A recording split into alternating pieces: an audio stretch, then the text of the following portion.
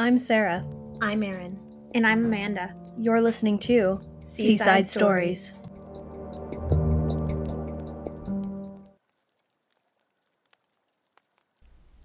Hello again. I have a question for you today. Do you have any odd collections? If the collection matters to you enough, do you think you'd be able to account for every single thing? Anyway, I think you'll like today's story. Today, the collection of choice is paintings. I just want you to close your eyes and imagine you're a kid again. It was around 12 a.m., midnight, and I couldn't sleep. I tried not to make too much noise as to not wake my parents. Finally, after an hour or so of tossing and turning, I decided to go downstairs to get a drink of water. The hallway towards the stairs were dark, the night light not illuminating enough. I ran back into my room, grabbing my flashlight and teddy bear to offer me courage. I didn't want to get in trouble again for forgetting to turn off the kitchen lights, so the flashlight would have to be enough. It's just a quick trip downstairs anyway. I tiptoed across the hallway to the stairs, peeking into my parents' room as they slept, making sure they were sound asleep. Then I made my way down the stairs. At the base of the stairs, something caught my eye. I saw a painting beside the front door. The painting was creepy. It was just so realistic and disturbing. It was too dark to see the painting properly because the lights were off downstairs, and I refused to shine my light on it as it was already just so scary.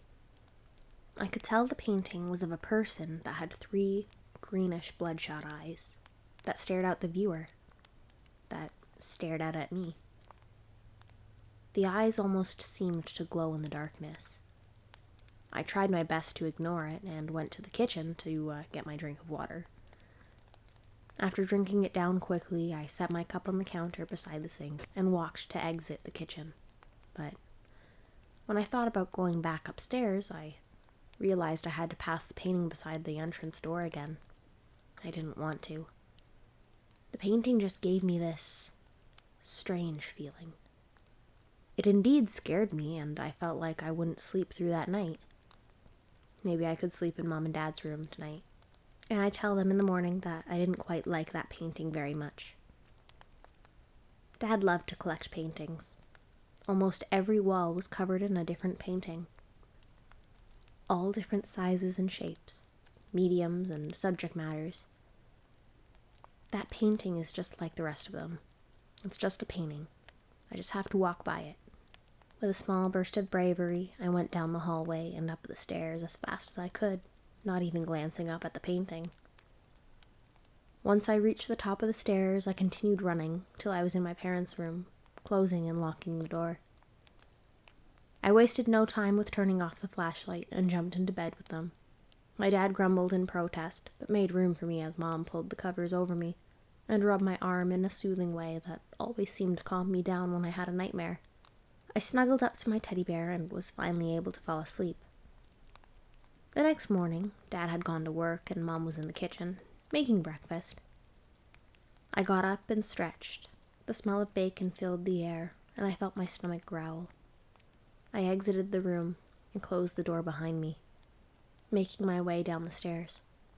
I once again ignored the painting, instead moving right into the kitchen. I took a seat at the table, pouring myself a glass of orange juice. I looked around at the other paintings on the walls.